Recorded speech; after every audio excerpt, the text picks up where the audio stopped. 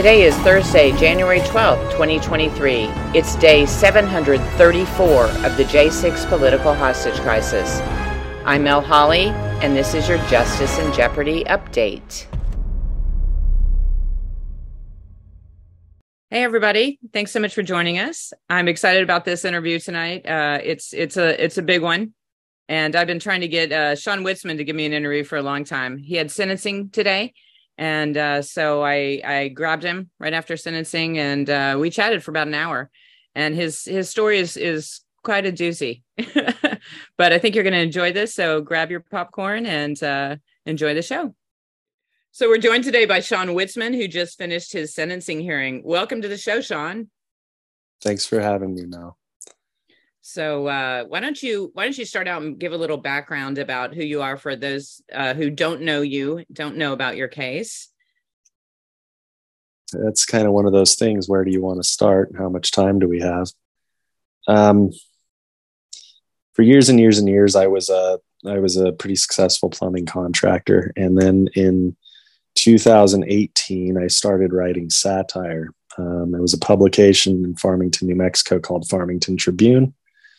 And in that publication, I would lampoon a variety of issues, public figures, local gossip. It was a lot of fun. A lot of the stories hit viral status. I learned a lot about how people interpret news in general, and especially when it comes to fake news and what makes them believe that a story is real. When people would say that those stories were fake, I would respond to them. I say, no, this has been independently verified by the Armenian Council for Truth in Journalism. So it was kind of this ongoing joke with it for some time. And then in 2019, after making these jokes for over a year, I felt like things were really taking off. I felt like there was a chance to do something more than just satire.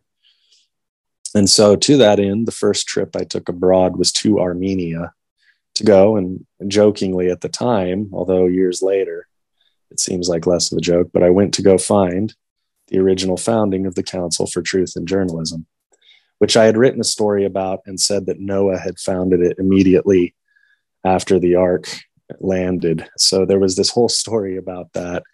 And it was very interesting, to go over there. And I learned a lot about the world, and I've spoken about that some. I do plan to be writing about it in the future, so I'll just kind of leave that as a teaser, maybe. The next trip I took was to the United Kingdom. Went over there for the better part of 3 weeks, I believe it was, and traveled the country. Continued to work on this idea of doing almost like reverse Borat documentaries that highlighted American ignorance. So the idea was being that we go to different countries and we are idiots and we act like Americans who think that everything is awesome and we're the best and yada, yada, yada. And basically all the stereotypes that people abroad say about Americans. So we were going to play that up. Went well. I felt like we were really working on something. Came back to the United States in February. And then, of course, the world shut down, which really put a kink into what I wanted to do next, which was I had planned to go to Ukraine in the Donbass region because I wanted to go and see what was going on over there for myself. Well, that didn't happen. So I got kind of wrangled in. We were doing a podcast on a nightly basis, speaking to a lot of different people. And it started off very, very satirical. So we would look at, news issues globally or locally. And I had a wide network of friends from across the globe. So we would bring them on as guests to try to get, straight from the horse's mouth what was going on in a lot of these places. When the riots and the protests in 2020 started kicking off, it just was natural that we ended up covering that. Obviously, we had a sister publication called Denver Tribune that was out of Denver. And so we were doing a lot of live stream coverage of that. I ended up employing a pretty good kid named Dylan Beresford, who, he's a leftist, but we agreed that, there needed to be live stream journalism for these events. So he did a lot of coverage of that there. He went on to cover things in Portland. And so it was great. He actually, a lot of his footage was featured in the New York Times. So it was really cool to see him succeed with what he was doing. And I felt like we had a very good understanding of what was going on in the country as a result of being so intimately involved with covering those protests and riots. And then we all saw what happened with the election. And I knew that they were planning to do the Million MAGA March. So I took it upon myself at that point that I was going to go and do my best to cover that story on the ground. So I went to DC, I believe it was November 14th of 2020. And I was in the days surrounding that date. And then late at night, it was actually this situation where I was hanging out and I was drinking beers with Owen Schroyer, and we ran out of beer. We were hanging out in front of the JW Marriott. So I told him, I said, no worries. I said, I got a bottle of tequila back at my hotel room, which was north on 14th Street there, for those of you that know DC. And so I took off walking back to my hotel. Well, along the way, I encountered a police line who was directing everybody into BLM Plaza, which is Lafayette Square, just north of the White House, which was interesting in the whole scope of things. But it got pretty spicy that evening. There was a lot of people tearing down signs and altercations with BLM activists. And even background to that was there were people attacking Trump supporters on their way back to their hotels. We're talking about families with kids. And, there were BLM or Antifa activists burning things in the middle of Freedom Plaza while DC Metro formed a perimeter around them to protect them while they did this. So this was all stuff that I saw and covered with my own eyes. Anyways, so back to BLM Plaza, that was where I really kind of first encountered Proud Boys. And I thought there was a story there, because what I was seeing was not really what the media had said about them. I didn't know anything about them. So I thought that was an interesting story. I wound up following that story to Atlanta. I believe it was the next weekend. And then I actually went out to Phoenix while Giuliani was presenting evidence of the election issues. We'll try not to get banned. The election issues to the Arizona State Legislature. Was that the famous Melissa Carone? No, she wasn't there. There was others there. And actually, because I couldn't even get in, they had run out of tickets or whatever to actually get in and cover it. So incidentally, I wound up spending some time in the lobby, just, having a drink and listening to people, which you hear a lot of interesting things when people think you're not listening. I'll leave it at that. Ali Alexander was there, Michelle Malkin.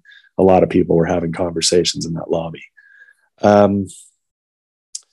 Also of note there was the interaction between Baked Alaska and Ray Epps, which I captured on my live stream, where Baked Alaska was kind of doing his pretty typical inflammatory rhetoric to someone that was there. And Ray Epps actually said, no, this is America. Everyone's allowed to speak.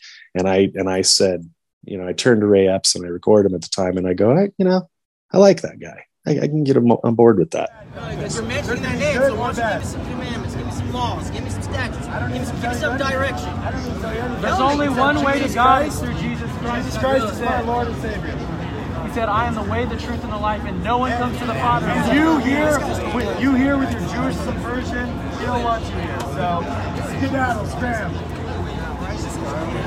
Christ is King. Amen. Yeah. I mean, everybody's welcome. It's a free speech zone, so yes, we're Americans and we're all. You're right. I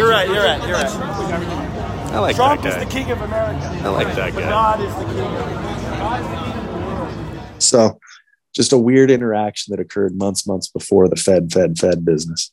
Covered it, continued to cover it, went back to DC on the 12th. I was there when the Black Lives Matter banner was burned. I was there when the stabbing occurred out in front of Hotel Harrington. I saw multiple altercations there, stabbings, fights, altercations between Proud Boys and police. I ate a lot, I don't know about a lot comparatively, but a fair amount of pepper spray in the process of standing between protesters and police, and anybody who's live stream knows how that goes. So, this kind of had an eventuality to it. I returned home, and then we all knew what was going on, or what was supposed to go on January 6th was that there was some sort of a protest scheduled. Nobody really knew how it would turn out. I did not have a good feeling about any of it. And now, as I've discussed openly in court at this point, I did communicate my concerns about, the growing potential for violent conflict. I did communicate those concerns to friends of mine in the intelligence community. You essentially kick it up and you say, this is what I'm seeing on the ground. You guys probably ought to be aware of this. It's my opinion that a lot of those warnings went unheeded, and I think they went unheeded purposely. And I think we'll see that the more information that comes out over the next months and probably years.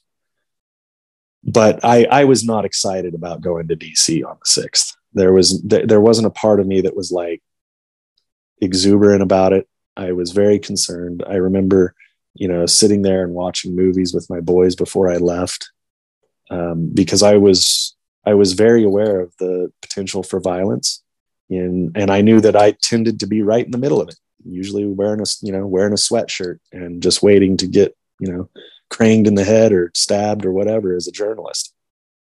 So, again, I was not excited about going. Went to DC, obviously, on the 5th.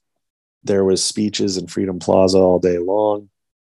And things were relatively okay. But again, I wasn't seeing a lot of what was going on with the crowd because I was pretty much packed right up to the front, where the speakers were. So I covered a lot of the speakers that day and evening as the sleet came down on me. It was pretty miserable.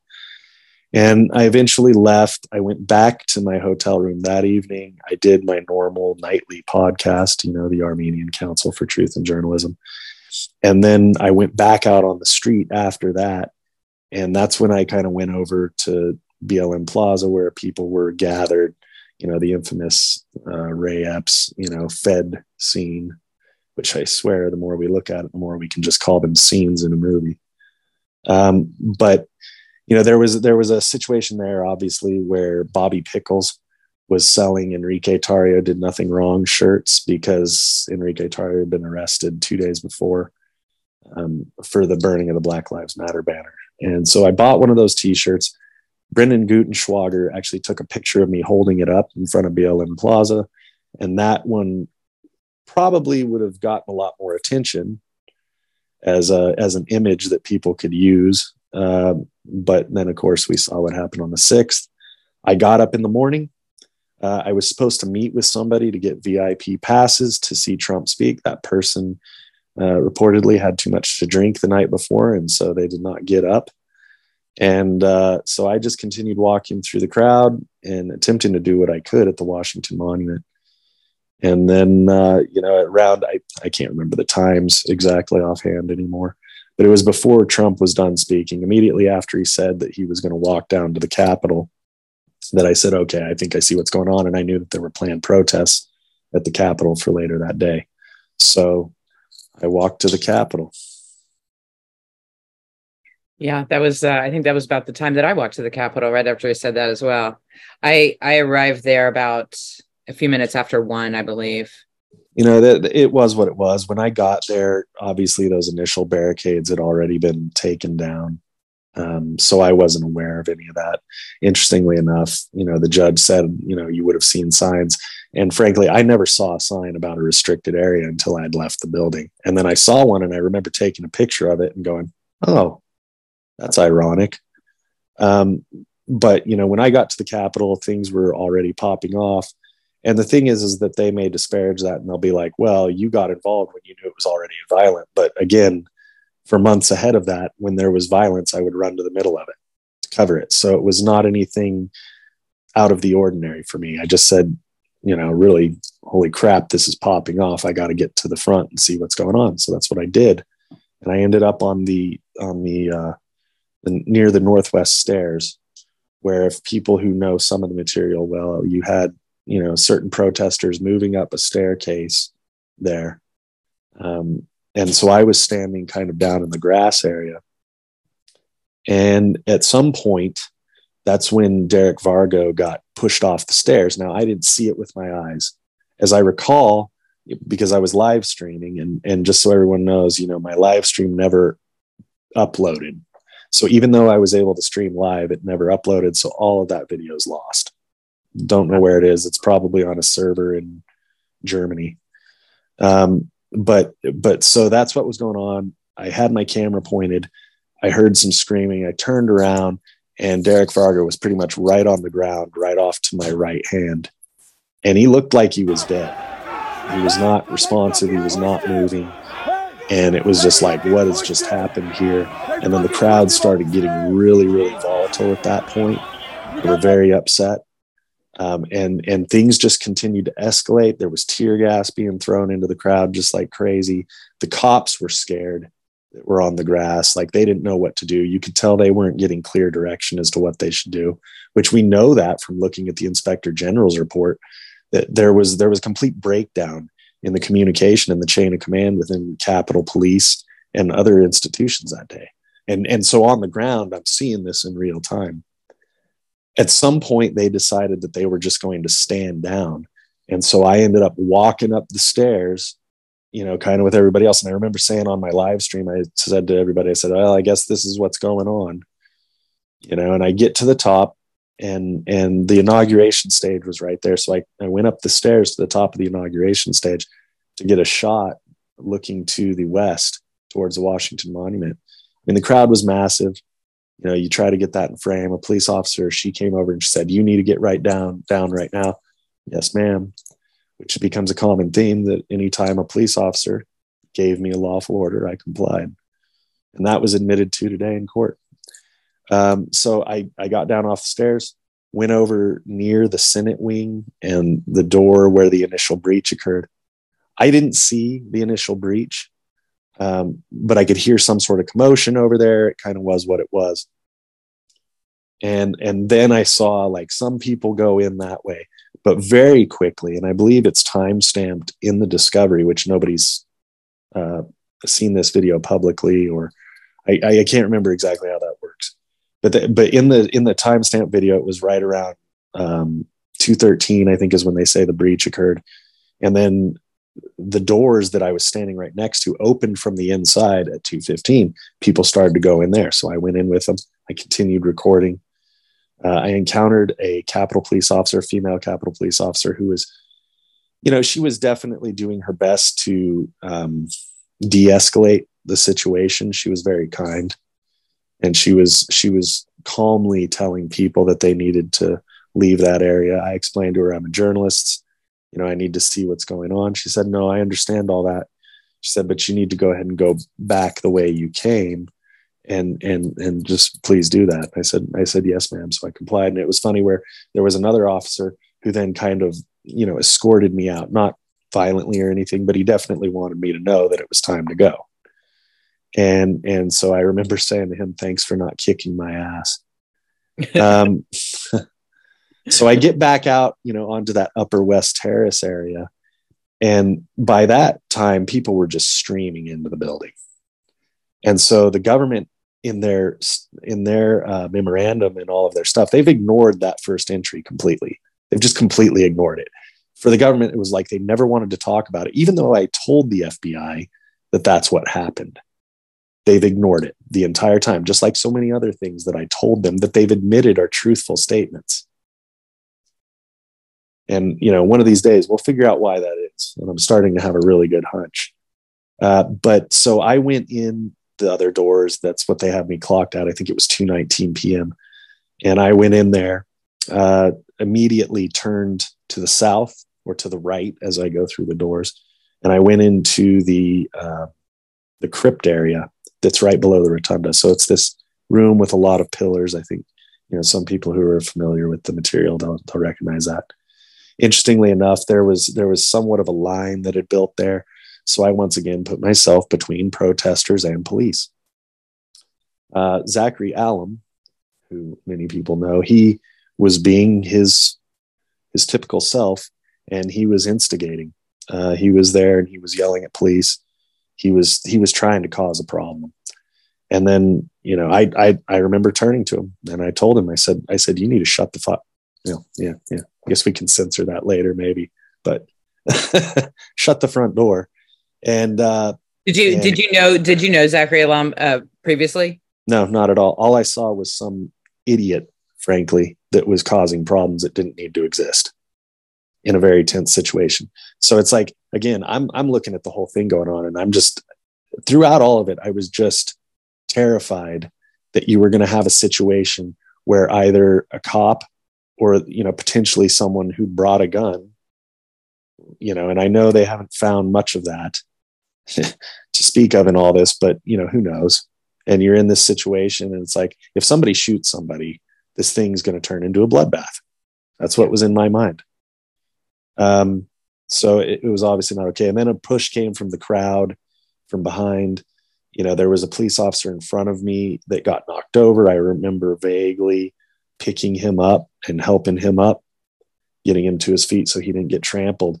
And then again, the police just kind of stood down. And so, I moved through that area, and then there's a hallway immediately after, as you go south through the crypt, there's a hallway that then turns to the west. And so some people had gone down that hallway. I was down that hallway with them. And this really became central to the government's prosecution of me, where we were in the hallway, tense situation. Everything's crazy. The cops were not saying anything. They were not issuing any commands. They were not telling anybody what to do. They were just kind of standing there, and I said, brother, stand with us. I don't, and I kick myself all the time. That was brought up in your sentencing hearing. Yeah, that is central to their prosecution. And they basically said that I was aligning with the rioters, which I don't think is really true. Because again, I didn't want anything that happened that day to happen.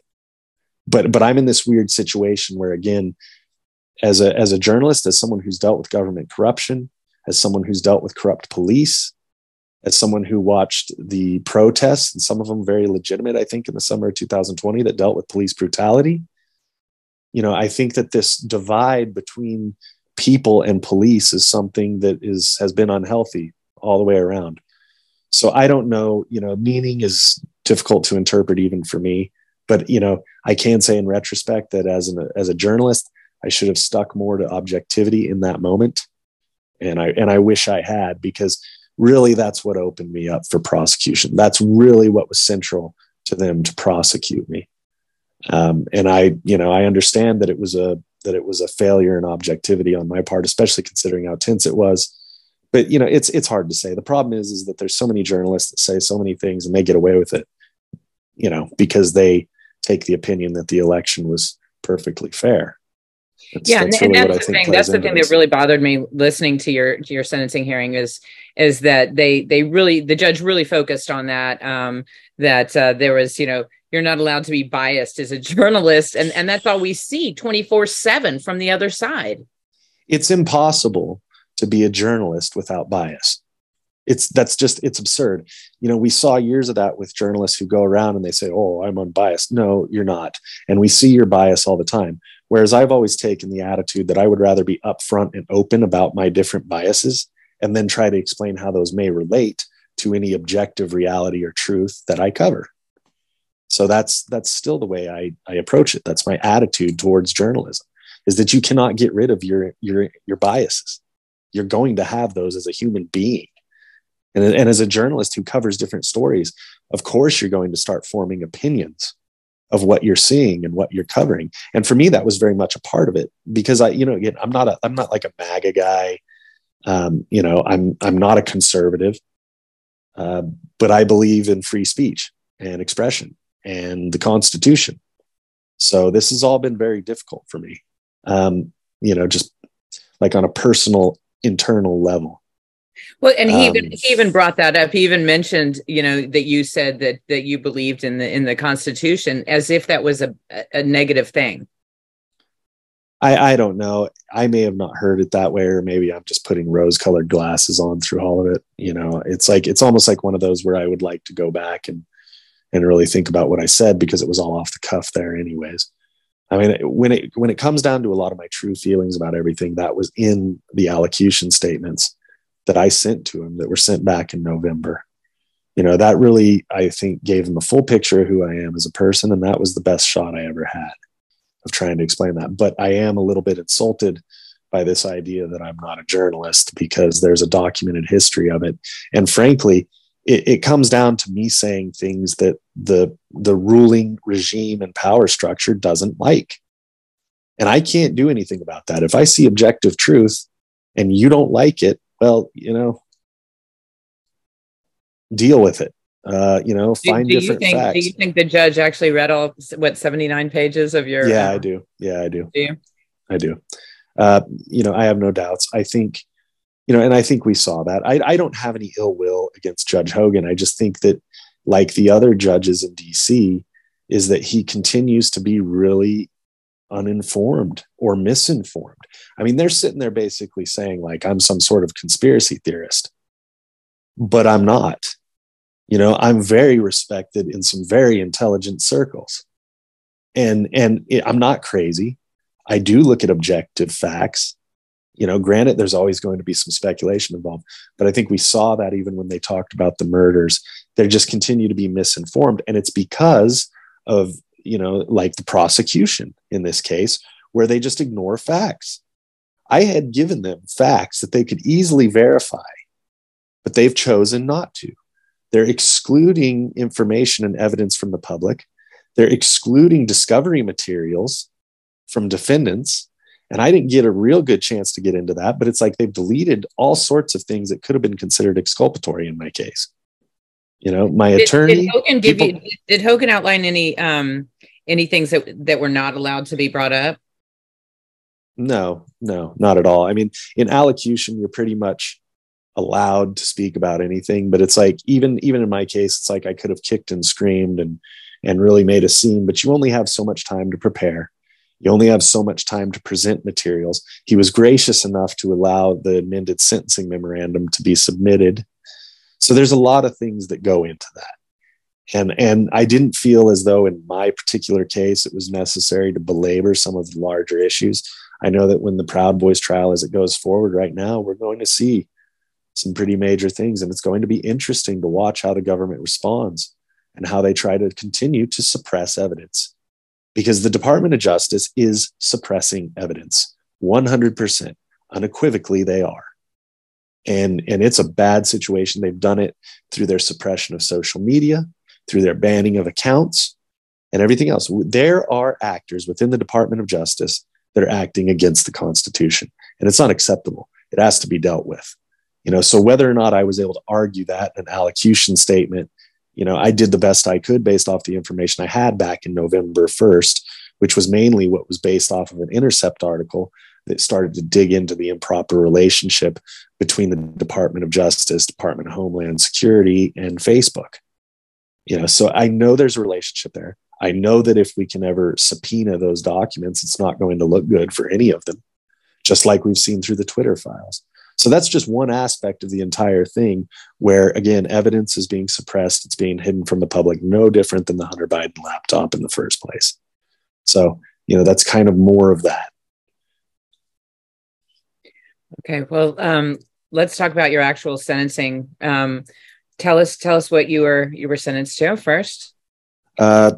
As I understand, the bullet points was I was given 2 years of probation, 7 days incarceration in a as yet to be determined local facility, a $500 restitution payment to the architect of the Capitol, $10 fee to the clerk, and 60 hours of community service. And that seems to be less than what you expected, right? Yeah, it for me, again, it is what it is. My concern was less the sentencing. I knew what potentially I could be looking at, which was up to 6 months. I knew what the government wanted, which was 30 days. They got everything they wanted except for 1 year of probation. And, I guess it's 23 days more of incarceration. So again, my concern through all this has never been what they sentenced me with. I knew what it was. And I don't, it's like when I tell the judge that I've learned a lot during the last 2 years, I'm being very sincere there. And I don't want to sound like I don't have more to learn in life or that I can't learn from a 7-day period of incarceration. But to me, that's just part of it.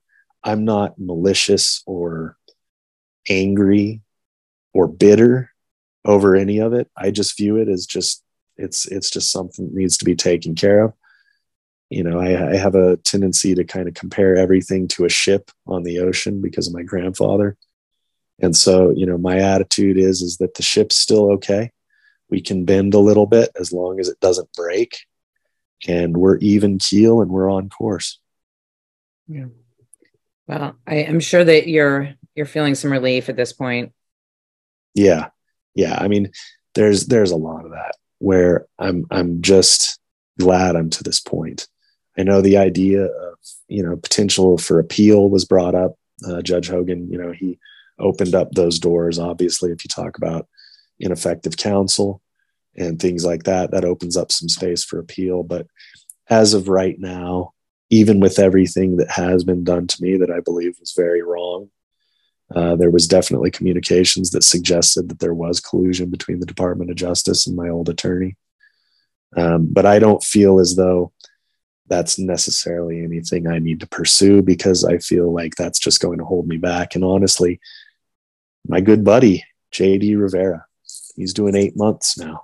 And essentially, he did the same things as me. He was there and he documented, and he took his to trial, and he was convicted of all 4 misdemeanors. And they gave him an 8-month prison sentence for that. And so to me, my time and my energy at this point is much better spent trying to get guys like him out. Yeah, I think though it is important to expose the collusion that was going on between the DOJ and a lot of these public pretenders. Yeah, and I intend to do that. I do have FOIA requests put in that have been approved. So yeah, we're going to dig in. We're going to find out everything that went on between attorneys, the Department of Justice, Facebook, Twitter, all of them. We're going to figure all of it out. I have, again, as was said in court, I enjoy a very good relationship with some very good people within the intelligence community. Something that I'll tell the American people is there's a lot of people who are on your side, especially J6ers. There's a lot of people who are looking for ways to help defend you. And so that's what I intend to do in any capacity I can as a journalist, is that if I get a tip on a story or something that I can put out to the public, that's what I'm going to do. And there's a lot that needs to be put out into the public view. And I think we're going to see a lot, and hopefully in this Proud Boys trial. Yeah, absolutely. Well, I know that in the end, you ended up with John Pierce as your attorney, who represented you today in the sentencing hearing. Yeah. Tell us about John Pierce. So John Pierce, he was great. He came in very late in the entire thing, and working with his team and what they were able to put together as far as a sentencing memorandum that really represented my positions well. Again, it could have been a lot more voluminous. We could have gone down every rabbit hole in the world and tried to present that. But I think given the situation and everything else, it was the best that could be done. And I think it's beautifully written, the sentencing memorandum. I think it hits on all of the points that needed to be hit on. And again, it represented me adequately. So I can't thank John Pierce enough for, helping take my case on.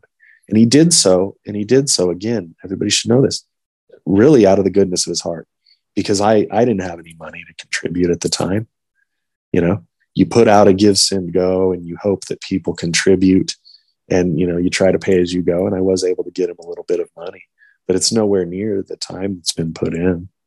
So, I can't thank him enough. The entire team at John Pierce, nclu.com, that they were great. They've treated me great. I had a great conversation with them when I was done with court today. And I really look forward to working with them more in the future to help them in any capacity I can for all these guys that are having their constitutional rights trampled. Yeah, he's fantastic, and he's got a great team. And I'm really glad that he's doing what he's doing. That he's been picking up cases left and right for the J6ers, and he's not like some of the others we've seen who are all about the money. So it's great work.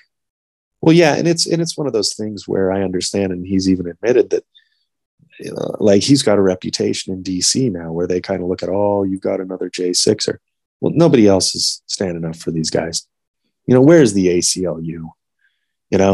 As a kid that, you used to have blue hair and wear the spikes and punk rock and, fight authority and all that stuff. And yeah, ACLU, constitutional rights. They're nowhere to be found. They're too busy trying to find ways to make excuses to cut kids' genitals off. Yeah, absolutely. And we've seen the same. I mean, we can't find anybody to fight for the human rights, the civil rights of the guys who are detained.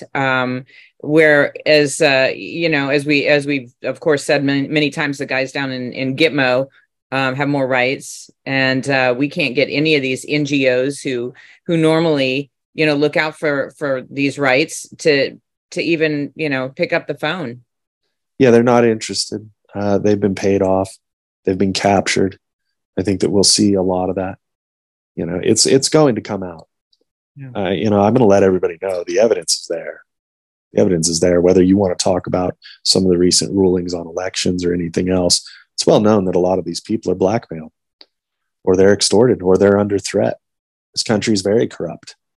Yeah, well, I'm glad that they're setting up this committee to investigate the weaponization of the federal government. People, you know me, Mel. You know me. I've got about as much faith in Republicans as I do in, a Chihuahua walking down the street to take care of that. But, yeah. Look, I mean, they can try, and I certainly hope they do it the correct way.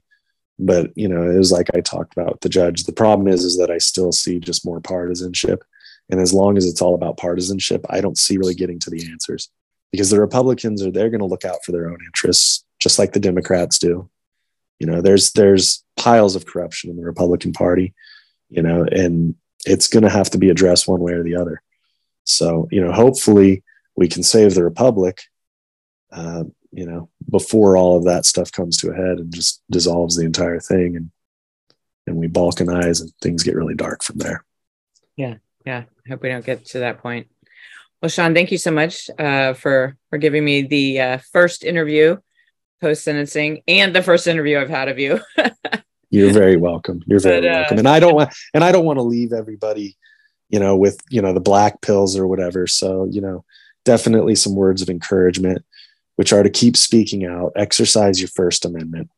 There were a lot of people there who may or may not have been, committing crimes, and we'll have to leave that to the courts to adjudicate and everything else. But in the end, you have to exercise that First Amendment, and you have to be willing to die to do it.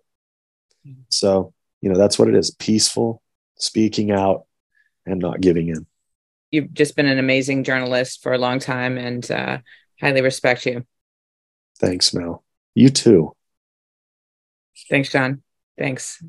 So do you have a Give and Go that people can support you so that you can, continue to do what you're doing, and maybe even throw some money at your attorney, or just get by and get back on your feet? Yeah, I do. People can find that at Witzemann Family Fund. Okay. So Give and Go Witzemann Family Fund, and you should be able to find me. So, I mean, every dollar is appreciated. Maybe one of these days I'll catch up with everything that I've put out. Return on investment in a media company is difficult, especially when you've got legal fees. So no, every bit of help is appreciated. I wouldn't have been here without all the people that have contributed. So I do appreciate you giving me a chance to share that, Mel. Well, thank you so much, Shawn. You take care. Yes, ma'am. Hey, Jan 6 family and supporters. Nicole Reffett here. Been in the courtroom all day covering Proud Boys. A lot going on in the courthouse. Proud Boys trial, lots of drama going on in there today. Trying to remove Dan Hull and Norman Pettis from Joe Bigg's counsel. The government absolutely does not want Norm on the case. So those arguments will happen in the morning. Opening arguments should happen tomorrow afternoon. Big O Barnett, big personality in there, has a lot going on for him. His trial is still going on. Oath Keepers, it's now over in the defense side. And, just a quick update today. Tomorrow I'll have more with the opening of Proud Boys. We have a couple of sentencings going on at the end of this week, and I'll get y'all all the information that I can. I'm just late for the vigil, you guys, so I've got to run. Love y'all. Bye. Thanks so much for joining us, you guys. We will be back here tomorrow. Don't forget, you can tune into the live stream of the DC Gulag Vigil, and that happens every night from 7 to about 9:30 p.m. Eastern. And we are out there singing and getting calls from the guys inside the DC Gulag and other jails around the country, as well as singing the national anthem with them at 9 p.m., which they do every night from their cells. And don't forget, you can hashtag Sing for Freedom along with them every night and post your videos across social media. You can also check out the website for Sing for Freedom, and that is www.singforfreedom.us. as in United States. We'll see you back here tomorrow. And don't forget to always be bold and speak the truth. If you'd like to help us support J6 families as they're released from jails and prisons, please check out the Elijah Fund. You can find that on our website, a4justice.org/TEF. Americans for Justice, Inc. is a nonpartisan alliance that vigorously defends the U.S. Constitution, the Bill of Rights, and due process across our great nation, which are pivotal to preserving life, liberty, and freedom for all. Too long we have played defense and are losing on all battlefronts through divided efforts. The root problem of election integrity, medical freedom, political prisoners, southern border crisis, CPS and APS and others is one common thing: a direct assault on the U.S. Constitution and due process. Americans for Justice is a nonprofit organization with local chapters in all 50 states, working with lawyers, legal scholars, and organizations to actively fight government overreach at all levels. Unite with us in the fight for our J6 political hostages and whatever else due process rights are violated. We ask for your support in this vital mission through a one-time donation or an ongoing membership. Go to the letter A, the number 4, justice.org.